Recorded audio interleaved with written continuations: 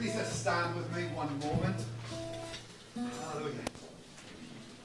Hallelujah. You know, a bit like Sandra, I'm somewhat overwhelmed by worship today. Thank you, Joe. Thank you. Jesus. Jesus. Jesus. Jesus. Jesus. Let's take a moment to make room in your life, in your heart, for the Holy Spirit, for God Almighty, to fill you anew, to fill you afresh. Make room, make room, make room. You know, as we were singing that last song, what was coming to me was when the crowd was in front of Jesus one day, he turned to them and he said this: "If any man comes to me, I will not cast him away." Any man. He didn't say any lost man, any saved man, any Jew, any Greek, any Muslim. He just said any man. And that means every one of us, men and women, if we will come to Jesus, he will not cast us away.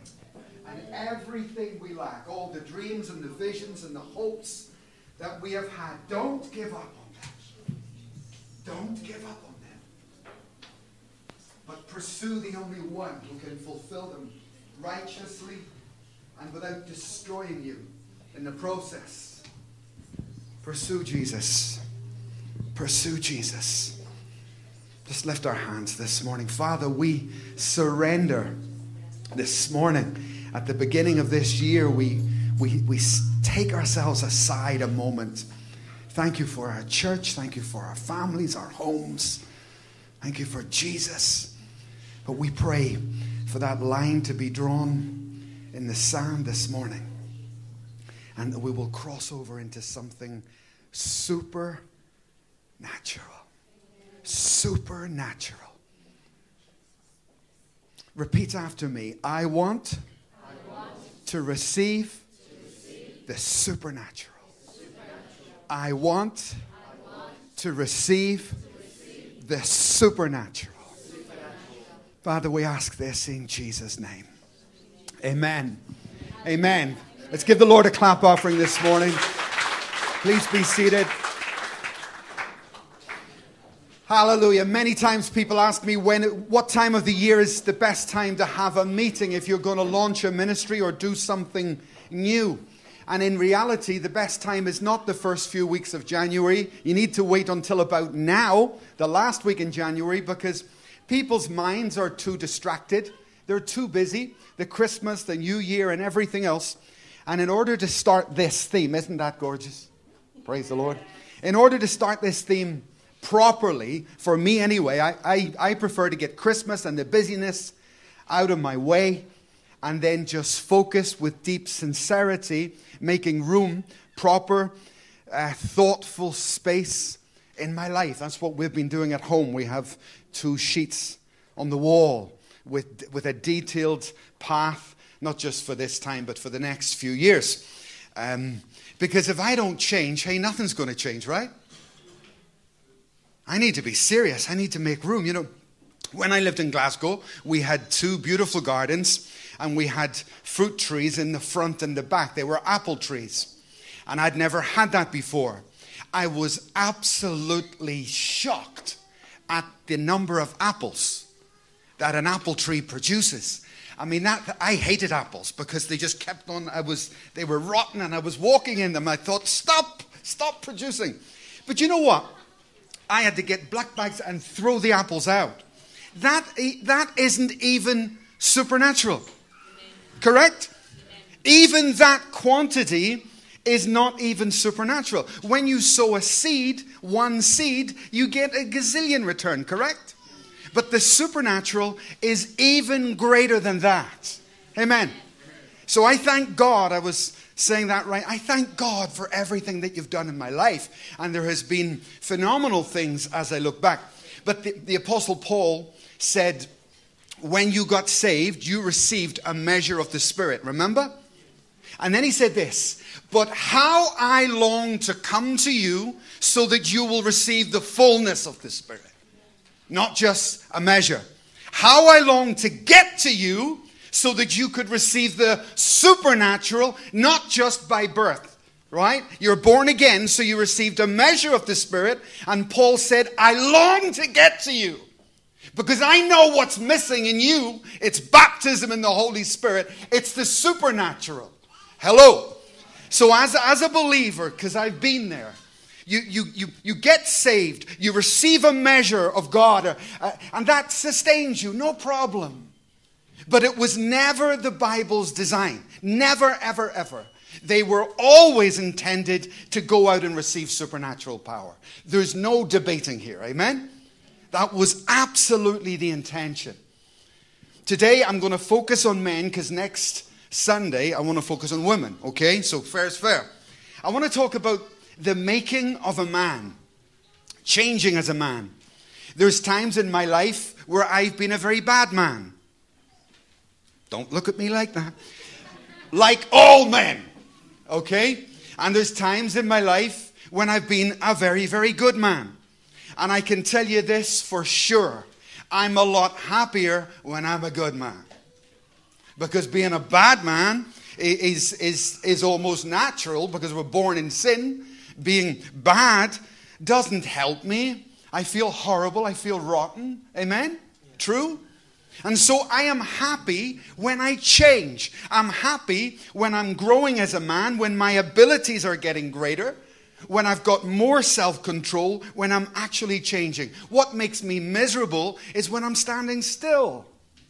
And that is proof positive. Listen, man. It is proof positive that I'm not baptized in the Holy Spirit. If you're standing still. Because if you were baptized in the Holy Spirit, that's going to rocket you into the future. Hello. So it is proof positive. If you can say to me that nothing's changing in my life. Well, if the Holy Spirit comes into your life, trust me, He is going to turn things upside down. Not just like the apple tree, natural growth, but you're going to experience supernatural invasion. I love what C.S. Lewis once said. He said this, that a Christian is like a house. And when God comes to live in the house, the Christian thinks God may change the color of the paint on the walls. He may bring in new furniture. But Lewis said this, no.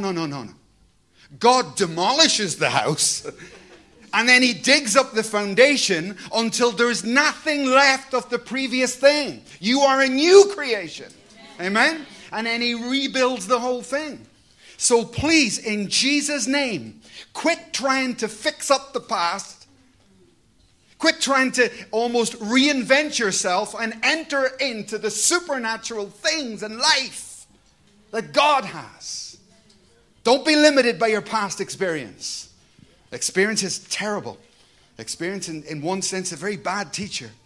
Oh, well, in my experience, I hope that I enter into experiences that I've never had.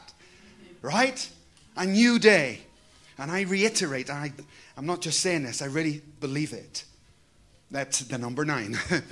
So significant with God. You could study it the rest of your days. One day we'll see Scripture the way it is. Every letter, every Hebrew letter has meaning and significance. And this number 9, as we draw to the closing years of this planet and your life and mine, means victory for me. That's what it means. It means a special time of victory for me. I'm talking today about changing as a man. And next week for the women. And if you look at Scripture, it's interesting. If you look at any of the lives, Gideon, Joshua, they all became incredibly effective people. But my opening point to you this morning is critical. God did not begin with them by giving them a great revelation of Him. He began with these men by giving them a self-revelation. He began by showing them themselves. And I wonder with me, did I go about that the wrong way? As a young Christian, was I full of great plans and great visions and great dreams for ministry, and yet I didn't even know myself? And yet when I see Joshua, when God had great strategies that He was going to give him and plans, but the first thing He says to him, Joshua, you're weak. You lack courage. Be courageous. He starts to show him himself. This was the beginning of entering into this supernatural for all of these men. First of all, getting a proper handle on who I am. And many of you here are pastors with a lot of experience. And you know as well as I do, if, say, Pat here, Pat's a good example because she's very teachable. That's true. If say Pat had a problem, and I go to Pat and I say, Pat, I need to talk to you. I've just noticed something wrong. Now, if she rejects me, don't come near me. If she doesn't even listen, how's her future? Stand still. But as your pastor, and she is excellent on this, as your pastor, I come to you. If you open up, if you let people or God bring you a self-revelation, let them see that you're not all that, right? What begins to happen is you're going to begin to change. Hello. And that's going to make room for step 2 with every one of these men. God came and showed them himself. So first of all, each of us men, and our wives are very good at this, need to know all of our errors, right? Need to know ourselves through and through. And may God the Holy Spirit open my eyes and your eyes to that. Why? Yes, so that I change, but so that I can move on to the next step of seeing him. I got saved when I worked in social services. I also got called full-time when I worked there. And I was a bit of a mess at the time. No, I'm not a mess now. I was a bit of a mess at the time, and I remember it like yesterday. My overseer was a guy called John Jilks, and he was a brilliant man. Absolutely excellent. Socially, he was just fantastic. Very highly achieved person. And there's me and him side by side in the office. Guess who gets saved? Me. And I got saved, and he didn't. And I go into the office, I say, John, there's a God. Don't talk to me. John. And John wouldn't listen. And I remember not being saved long, one day going for a walk and saying, God, I feel like a mess. John Jilks is fantastic. Why did you save me? He would have been far better, He would have been really useful in the kingdom. He's so qualified. He's so able. He achieves everything he sets his hand to. Why didn't you save him instead of me? I don't get this. 2 men. But as you read Scripture, you realize God's choices, not like ours, are they? Would you have chosen those 12? Would you have chosen the 12 patriarchs? Look at those lives. Idol worshippers, all sorts of people. So be very careful of having a HR approach to choice. Okay? God chose you. God saved you. And that, my knowledge of that really sets me free. And it gives me hope. It gives me trust and faith that the same God who began this good work has the ability to bring this to completion in me. He chose the 12 patriarchs. He chose the 12 apostles with all their failures and weaknesses and waywardness that we see and read. And just to open with, he also chose 2 great figures, which was Moses and Peter. When I say the names Moses and Peter, they're pretty impressive names, don't you think? It doesn't get much bigger. And you could be fooled into thinking, well, these were great men. Not always. Not always. They were made into great men. Oh, yes. Both of them have one thing in common. When Moses, remember, was a baby, he was placed among the reeds, right? And God was saying, this child, this young man is a reed, unstable in all his ways. When Jesus called Simon, remember, he changed his name to Peter. You shall be called Peter because I'm going to change you from the man you are to the man I want you to be. And you'll be better. You'll be happier. Your heavenly reward will be greater. And so as a young man, definitely, and I'll talk about it in a moment, I was very like a reed. I was very weak, couldn't take pressure, etc., etc. But thank God, He has the ability to change me if I will only cooperate with the process. Hello. I told you many times, I did not qualify in school. I was hopeless. Everything that I had was a minus. That was my life. But you know Reinhard Bonnke's story? When you come to Christ, He can change your minuses to a plus, whatever they are. In my case, they were manifold. In your case, they may be less. But do not be discouraged. If you will follow the biblical steps, you too can be blessed, will be blessed. Thank you, Jesus. Thank you, Lord, for our salvation. Thank you for choosing us. Thank you for giving us the grace and the faith to come to you. We both have big families. You know, we were just recounting them the other night. I come from a family of 9. This morning they'll all be in bed or playing football because they don't follow God. And all around this building, the people are waking up. And every Sunday, they're watching television. They don't know God. And you know God. And the same God who began this has a plan. He has a plan. Yeah, but Pastor Mike, I feel like a reed. I feel weak. Join the club. And you may say to me, well, I'm not weak. Well, I hope God gives you a image of yourself then and corrects that. Because a man is a man and that's that. Amen. How do I identify a reed? What do they look like? Sorry, that's the wrong page on there, I think. I wanted to look at this one first. That's the wrong page. That's the right one. The description of reeds is something we've looked at before. We did it when we did What's Love Got to Do with It? The 5 stages of male development. If you remember this, it begins with malehood. So all men, you're born male, but that doesn't make you a man. Not in a biblical sense. Not with the way we mean that, okay? So just being born male, I'm afraid that's not the answer. There's a lot more work to do after that. Secondly, we enter into the whole boyhood phase, and boys love to play games. Amen? Love to play games. And the trouble with this is, if we don't deal with this, we go on playing games in our marriage. And instead of sorting things out, boys can sulk. If you become a pastor, you can play games in your church because you still haven't grown up. Hello? Absolutely. So there's a boy inside me. Yes. There's a boy inside you. And I could kid myself into thinking that I've dealt with this. No, what I've done is I've got it under control. That's the truth.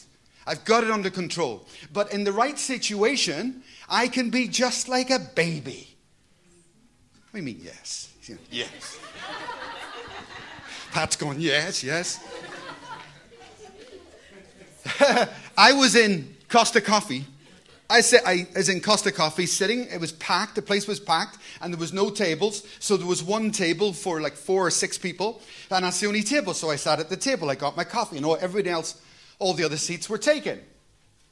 So this group comes in. This guy, they were tough men. I think they were Russian. A guy walks in and they go to get all the coffees. This guy comes over to my table and he says, we're going to sit here.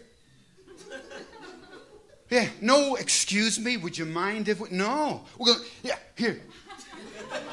So I'm sitting in my seat. I put my hand over the next chair. I'm sitting here. On all 6? Yeah, I'm sitting here. Yeah, and I spread my hand out on the table. Yeah, I'm sitting here. And because the place was crowded, he thought, yeah.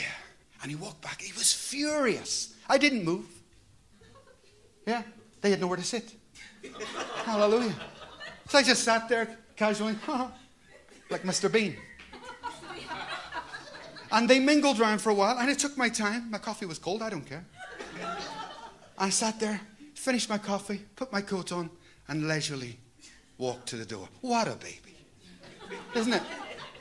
The boy inside that man drew out the boy in me. That's what happened. And you need to be, it's a bad example, but it's true, right? Someone with anger, you say, well, I don't have anger issues. Let's see what comes out of you when you're confronted with someone who does. You're soon going to find out what gets stirred up within you. So I kid myself if I say that this is a done deal or a past issue. Men, it's got nothing to do with how old you are. Men can be boys. Yes, they can. And behave in a very immature way. So malehood is just the way I'm born. I'm born male. It doesn't make me a man in the biblical sense. The boyhood side of me, in one sense, that can be good, but it has to be managed. And then you've got the next phases of manhood and husbandhood and fatherhood. The only thing that teaches you to be a good husband is being a husband. Right? I believe in pre-marriage, but with all my heart. But in reality, you've got to be in the situation, haven't you? You've got to be in that situation and go through the experiences in order to know how to do things right. Let me say about husband and father. The one word that's the critical word here is provider. And in order for me not to be a reed, not to be weak, I must get into my head this one word. I am the provider. Provider of what? Spiritually. Number one, I am the provider for my family. In what? Spirituality. I'm the prophet, priest, and king of my home. I'm the one that calls us to prayer. I'm the one that gives you communion. I'm the one that sets the tithe or the offering. I'm the one that leads the family prayer. I'm the one that sets all of those things. I do not dump that on my wife because I am the God-given provider. Amen? And I thank God for my father. He was an excellent example on this. We had a long talk this morning just about females around the world and the stress and the pain that many wives have because men refuse this position or this office. They don't take it up. Sometimes women can work against that because of competition, etc., because women are strong. These are conegdo. God made them strong. But you may have the strength, but you don't have the position. Okay? Hello? You may have the power, you do, but you don't have the authority the man has. Okay? So be very careful of this so you can self-destruct. First, I am your provider spiritually. So I've got to seek God on your behalf, on my family's behalf. Secondly, emotionally. Right? To care for your wife, care for your children. See how they're doing and provide whatever they need. And of course, practically. But the only thing we ever hear of is the practicalities. Folks, there's more to it. It's not that easy. And husbands, please. The Bible says, love your wives. Do you know what I say? Yeah. Pray for your wives. Pray with your wives. Speak out loud. They need to hear you. I prayed for you this morning. Great. Speak. Speak. Amen. Speak out loud. Let them hear you. That's moving. That's touching. Be careful, girls. Be careful. Next week we'll look at it, but very early hours of the morning, today we were just talking about our role, my role with you, and her role with me. And Mary's was saying some very wise things. She was a pastor for 7 years in Colombia. What she was saying to me today, this is personal, but she was saying to me, I want to be a wise wife to you, not an ambitious one. Because she was very ambitious, very highly qualified, and the world did really well. And it's a very wise comment she made this morning. I don't want to automatically then transfer that into the church. So the attitude that she had in her academic career, I don't want to just transfer that into my church and into my marriage. Because she is one ambitious girl. Right? But I'm going to break that, and instead of being ambitious, I want to be wise. Right? Because you see, you could be ambitious in ministry and lose your marriage. That's the problem. And I could cry now because how many examples do you want? How many examples do you want me to recall? I remember when God told me to go and speak to this guy. He's so successful in ministry. Every time I saw him, one success after another. But I'm not impressed by that. I'm looking at the sad woman sitting at the back, his wife. And eventually I did go and I said, you know what, mate? This is what we call pseudo-success. It's not real success. Because your responsibilities are more than just ministry, my friend. And I'm not impressed with what I see. He wasn't interested. She divorced him, actually. She walked out on him, took the kids and everything else. Lost everything. It's easy to be ambitious in the kingdom. Very easy. You can feel like it's a good motive. But as a husband and father, as a wife and mother, I have to be wise. Wise. And it's not so simple just to build ministry. That's, to be honest with you, that's easy. In comparison to building both. The hard bit is doing both. Hello? Yeah, well, you take my word for it. If you haven't been there, you will go there. The hard bit is doing both, fulfilling both principles. Jesus said to the Pharisees, you bring in your mint and your dill and your rue, but you don't understand the principles, right? And I agree with you. Let's build a wise marriage and grow in the principles that God would give us. I'll say that another thing she said to me this morning, which I thought was very interesting. She said, Mike, I have the ability more than anybody to destroy your self-esteem with the way I treat you. Because if I disrespect you, if I ignore you or override your authority, because she can do it, because she's strong. She's a woman, isn't she? Ezer Kenegdo. Said, I could easily just be cheeky or this or that and show my strength. And she said, but if I did that, I would be eroding your self-esteem. And then as a man, Adam hid. But the end result is that you, Mike, would withdraw from me, and then I won't even have respect for you. Because you would have dominated me, correct? Don't try it. You would have dominated me. Hallelujah. Amen? And this is the typical situation in many homes. You have men who are withdrawn. This is not my topic for today, but you have men who are withdrawn. And you have women who are frazzled, emotional wrecks, and worn out. Okay? How many homes? Many, many, many, many, many, many, many, many homes. What's the answer? The man. It always was and it always will be. You can say the woman is, no, the man has to take his position. 4 times more in Scripture to men than women. 4 times. The man has to take his position. Once he's taken that position, the woman, back off. Back off, let him do it. Because many times when the man starts to take that role, the woman says, hang on, that's my place. No, that's not your place. That was your place because he didn't do what he was supposed to do. But once he starts doing what he's supposed to do, shh, right? And you can have a marriage revival. Amen? And you'll end up fulfilling not just your call in life, but you'll finish with a happy home as well. Instead of losing one to achieve the other. No simple, huh? Big responsibilities. Being a man is a responsibility. Provider, emotionally, practically, and spiritually. But these reeds in Scripture, as you look at them, they're unstable. That's what a reed is. They can be moody, no good. You can be insecure. And as a young man, I was very insecure.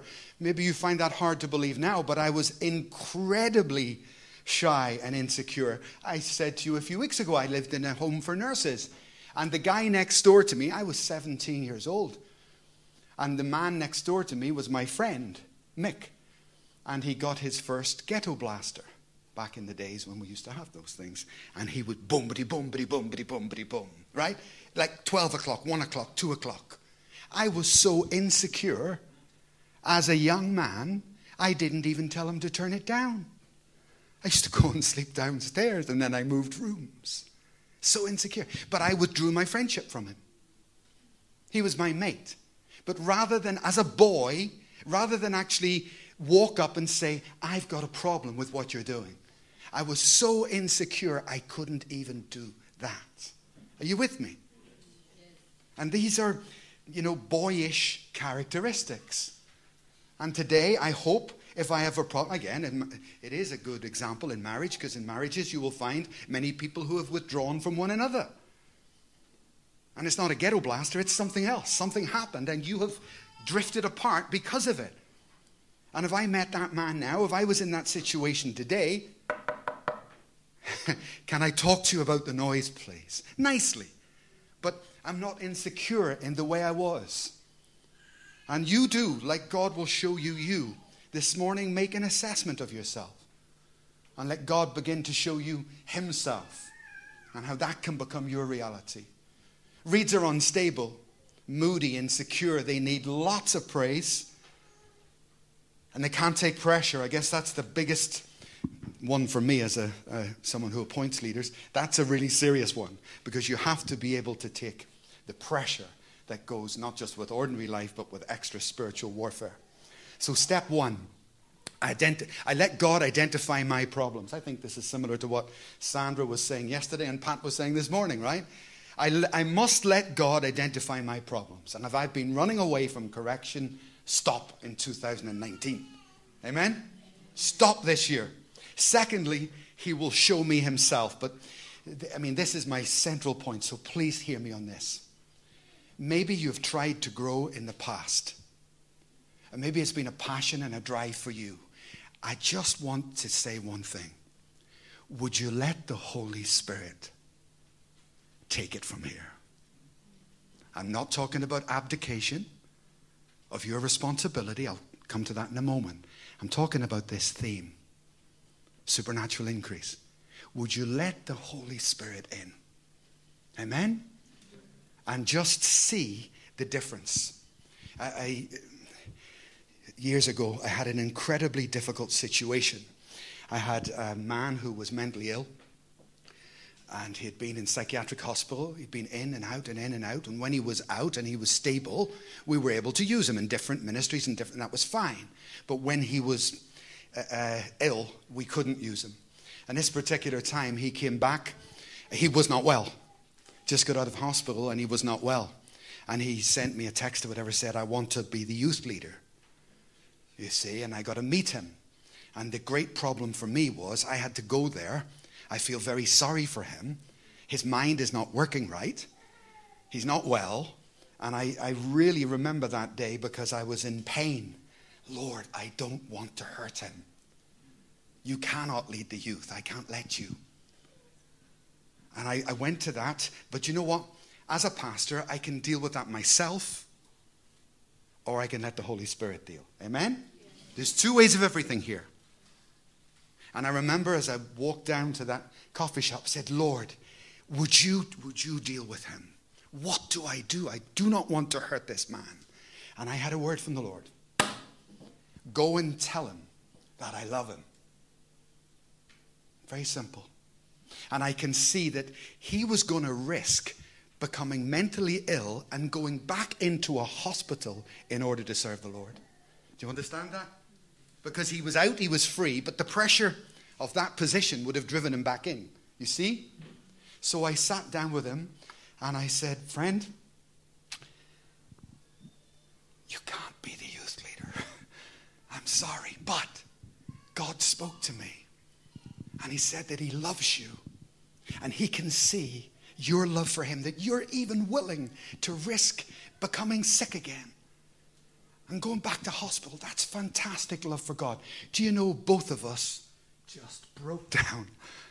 And we cried and cried and cried and cried. And when we both finished, he turned to me and he said, Pastor Mike, I don't need to be the youth leader. I just wanted to know that everything was okay with God. Hallelujah. So I shook hands. He went off on cloud 9. And I went off thinking, thank God I relied on the Holy Spirit. Amen? Amen.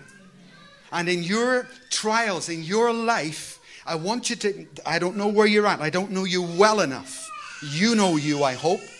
In your life, I want you to move over to the Holy Spirit dealing with you. The Holy Spirit strengthening you, imparting to you. Just like Paul said, I long that you would receive the fullness of the Spirit. Amen?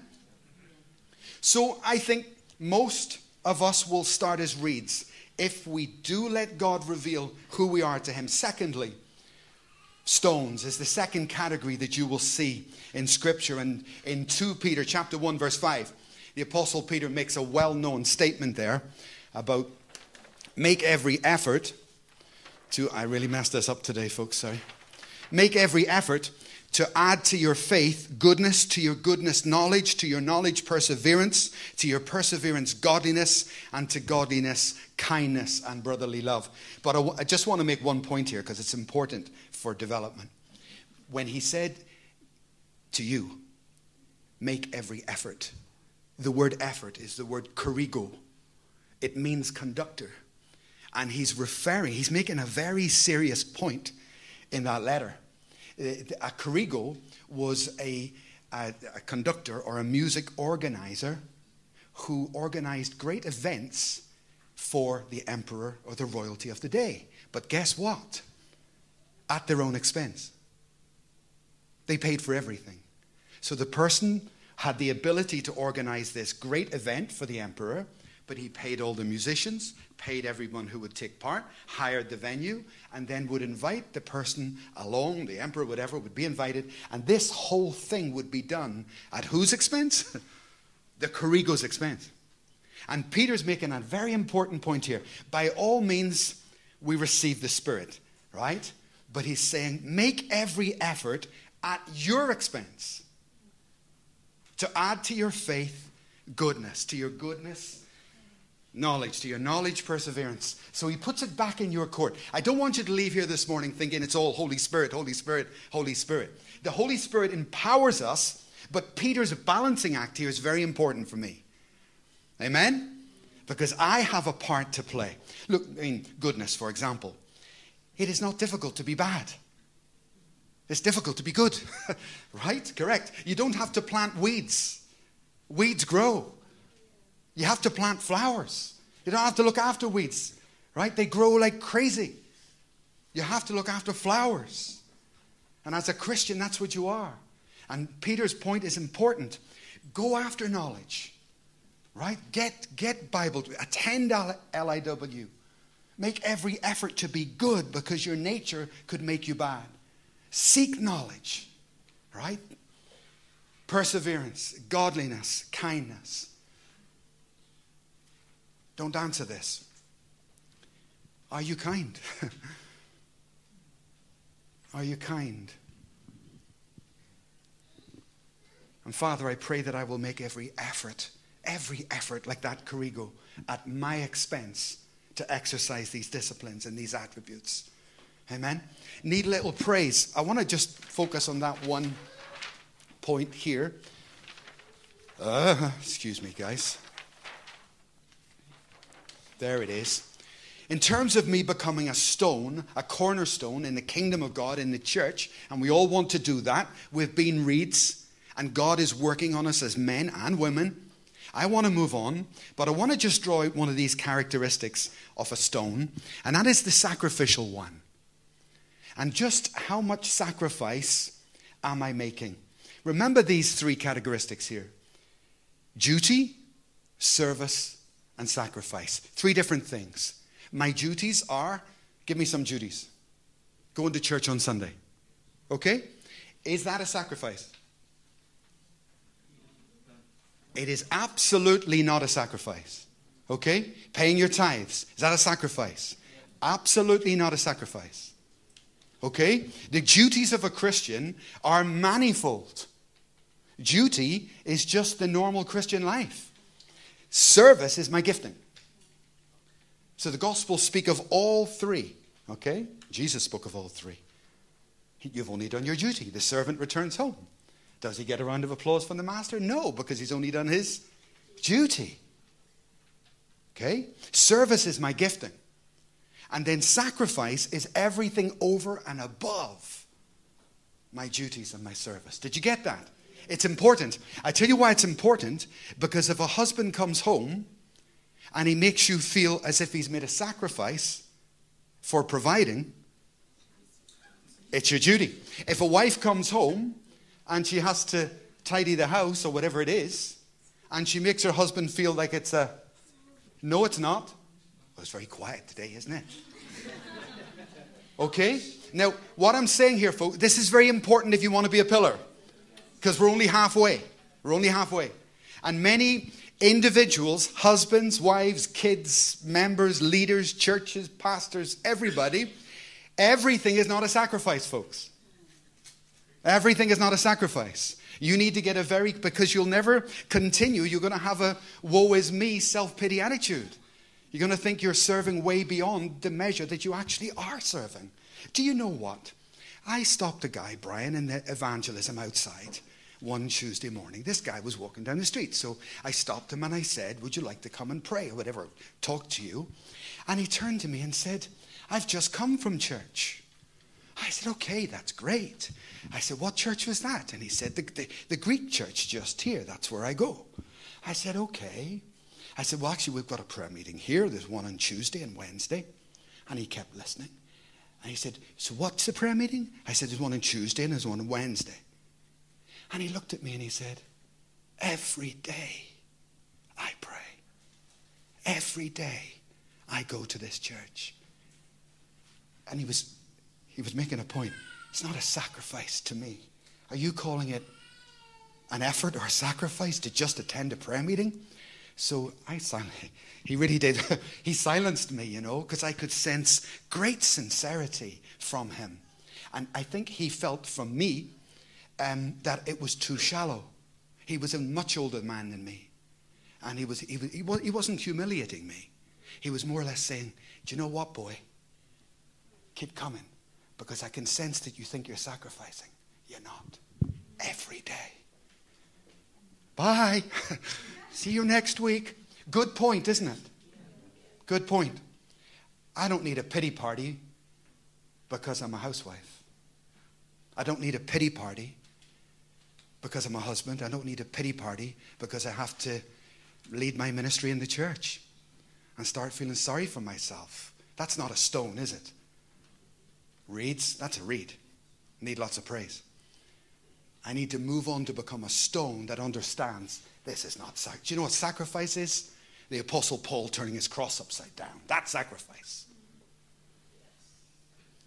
21 years in prison for Watchman Nee. That's sacrifice.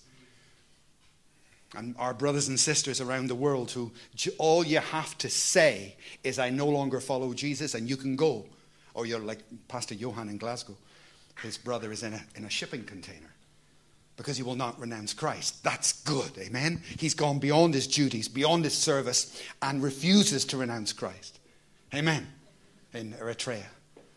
Pastor Johan's sister was in the same container, but they gave no explanation. One day they turned up, opened the container, and just said she could go. I guess there's prayer for you. They just let her go.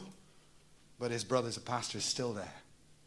So please, can you imagine God, if I call it sacrifice, when he sees these people in true sacrifice, and then he hears me saying, the little that I do is sacrifice. Really? Amen? Reeds to stones. Oh, Jesus. I grew up in a war zone in Belfast where there were bombs and bullets constantly at night. Boom, boom, boom, bang. Psh.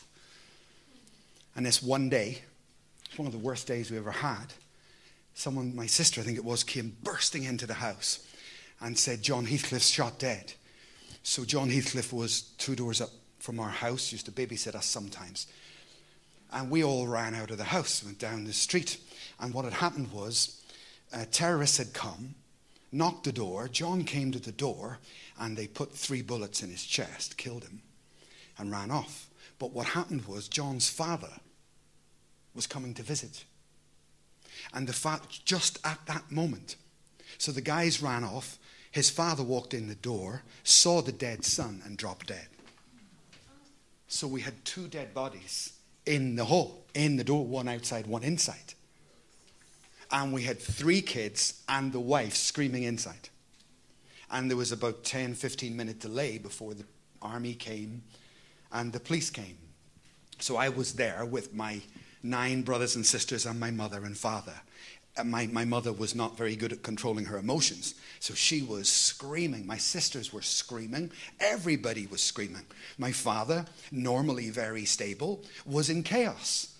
He said, what's going to happen next? I think that's what he was thinking of as a father. Is anybody else going to get shot? There was chaos. But in the midst of that group, there was one 89-year-old woman, my grandmother. She's been around a lot longer. And I will never forget this, because I was a child. I was frightened by the reaction of everybody. Everybody's frightened. And then I remember I saw that elderly woman with great stone, not a reed, not shaken by the chaos. And she started to speak, because she was quiet, started to speak. Calm down. Come in here. Go inside. And she took authority over it. I tell you, don't respect the elderly. Yeah? The years suddenly became very obvious. The years, the experience came to the surface. And she remained not as a reed, but as an absolute rock in that moment. And you can analyze yourself in times of crisis. How do you behave? The last category. That each of us in this room, and certainly with LFC, you guys can become, and indeed many of you already are, pillars of the church of God on this earth. What a wonderful thing. And Peter and Paul both talk of pillars, and they even tell us how to identify. So let me ask you a question. Are you a pillar? Are you a pillar, Tim? Right? Are you a pillar, Sandra? Ask yourself that question. And the wonderful thing about the Bible is it gives you the answer. When I was a child, not a pillar. I talked like a child. I thought like a child. I reasoned like a child. I acted like a child. But now I am a man. I no longer behave that way. So you can tell, not just for others, but for yourself as well.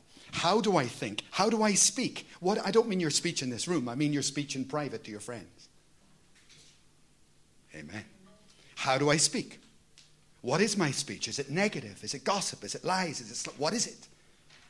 When I was a child, I talked like a child. I acted like a child. Reasoning, that means thinking, decisions.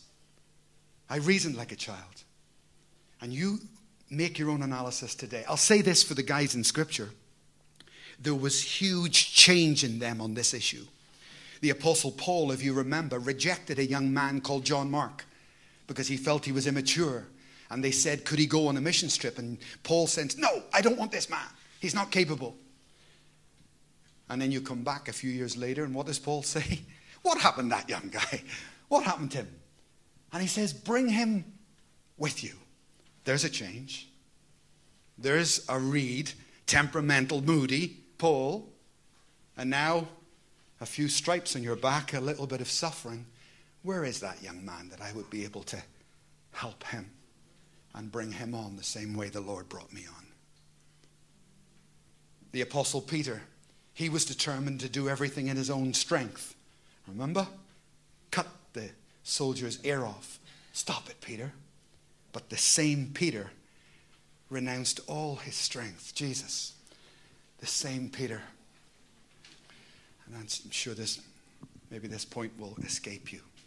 But as a leader, as an apostle, you have power, believe me. And you can pray. I don't like doing it. You can pray and you can see things. You can see things happen, believe me. And Peter could have protected himself, but he didn't. Go ahead and crucify me. No prayer. Like Jesus said, don't you realize that I could call down, like Elijah, fire from on high? But Peter didn't do it because he's a pillar. He changed. I'm not going to use my own strength anymore. I did that when I was younger. And Jesus rebuked me for it. And then you've got David, ultimately. And lastly, David, who wanted to kill everybody. And then in the end, he said, is there anybody left?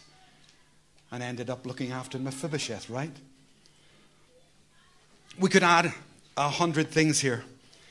But I'm going to close with this example. Eyes forward, please give me your attention. I'm almost done. Timothy, please come. Edgar. Brandon, come please. Thanks, guys. Would you put your arms around one another here? See the way a pillar is never alone. Do you ever see a pillar on its own? It's because the building fall down. A pillar is never alone. A pillar is a team player. And when this one is weak, the other two, look, they're supporting. Look at that. Look at that. And if he's weak, he's got support. Pillars are never independent and certainly not competitive. This is not about you, Tim. This is about the building. It's about the building.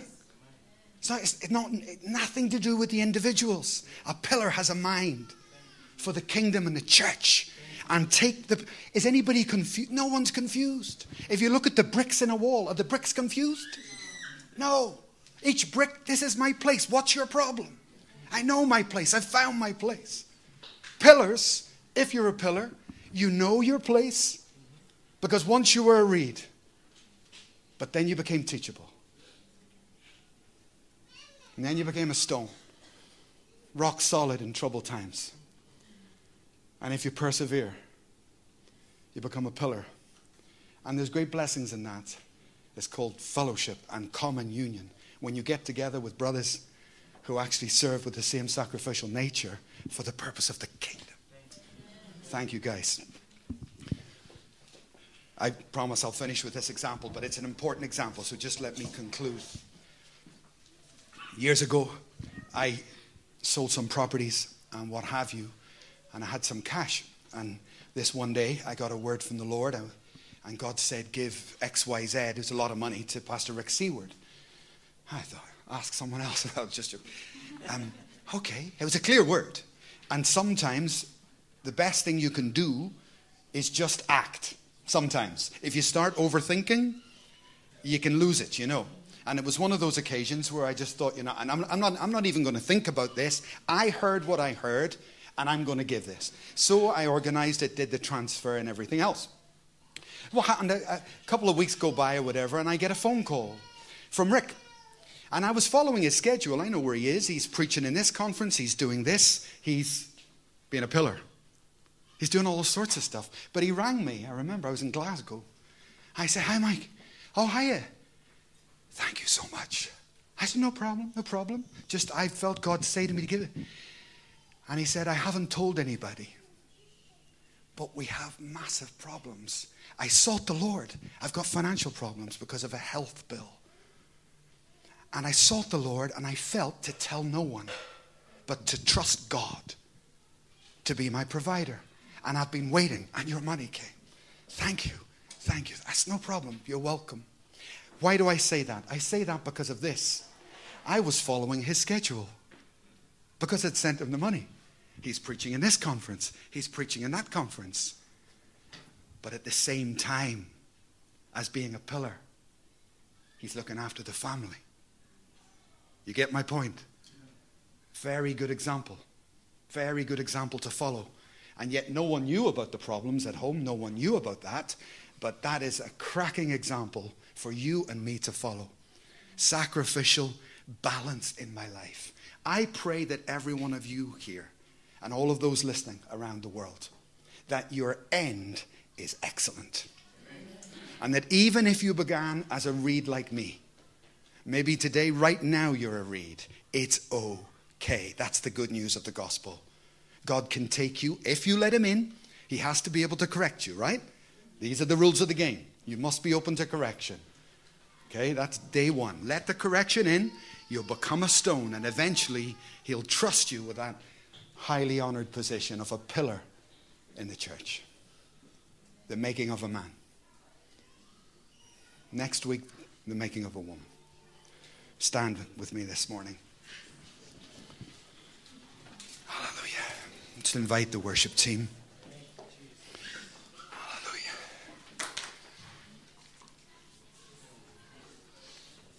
Hallelujah. Pastor Michael, would you pray to close for us? Just prepare yourself. I just ask Michael, as he's leading our men and also preparing the seminar, to pray for us as a church, and certainly for the men here, to cover us and to prepare us. Jesus, thank you, Lord. Hallelujah. Father, we thank you. We give you praise, Lord. We honor your name in Jesus' name for the whole of this house, Lord, for our families, and especially, Lord, my God, for the men that, Lord, you have chosen to lead your families and to lead your church, Lord. We thank you for the responsibilities that we have, Lord. We thank you for the challenges that we go through. We thank you, Lord, for the things that we face. But we also thank you for the grace that you're giving to us, Lord, even the ability to think and be able to solve issues and challenges, Lord. We thank you for the wisdom, Lord, to keep the families together. We thank you, Lord, my God, for the grace to be able to come to lead the family to come. We thank you for the grace to lead the church. We thank you for the power, Lord, to move away from our weakness into a place of strength that you've given unto us. Lord, we thank you for the clear mind. We thank you for peace that we enjoy from you, Lord, in the name of Jesus. And we thank you that when things even become tougher, Lord, you always give us, Lord, a place of rest, a place of victory, a place of rescue. My prayer this morning that you continue to bless us with, Lord, this that you've given unto us, that we shall continually, Lord, lead not only the families that you've given to us, but every family that we come into contact with, and also to lead your church, Lord, to lead the world, to lead the community, Lord, to the place that you want all of us to be. I give you praise, I give you glory, I give you honor. I commit every man, Lord, here to you, not only those here, but every man that we know, that we shall continue to live under your power, under your grace, and under your spirit, Lord. That our deeds will only represent what we receive and what we take from you by the Holy Spirit. In Jesus' name, Lord, I pray with thanksgiving. Amen. We praise God for that amazing word. Would you take a seat for a minute? I have a few things to remind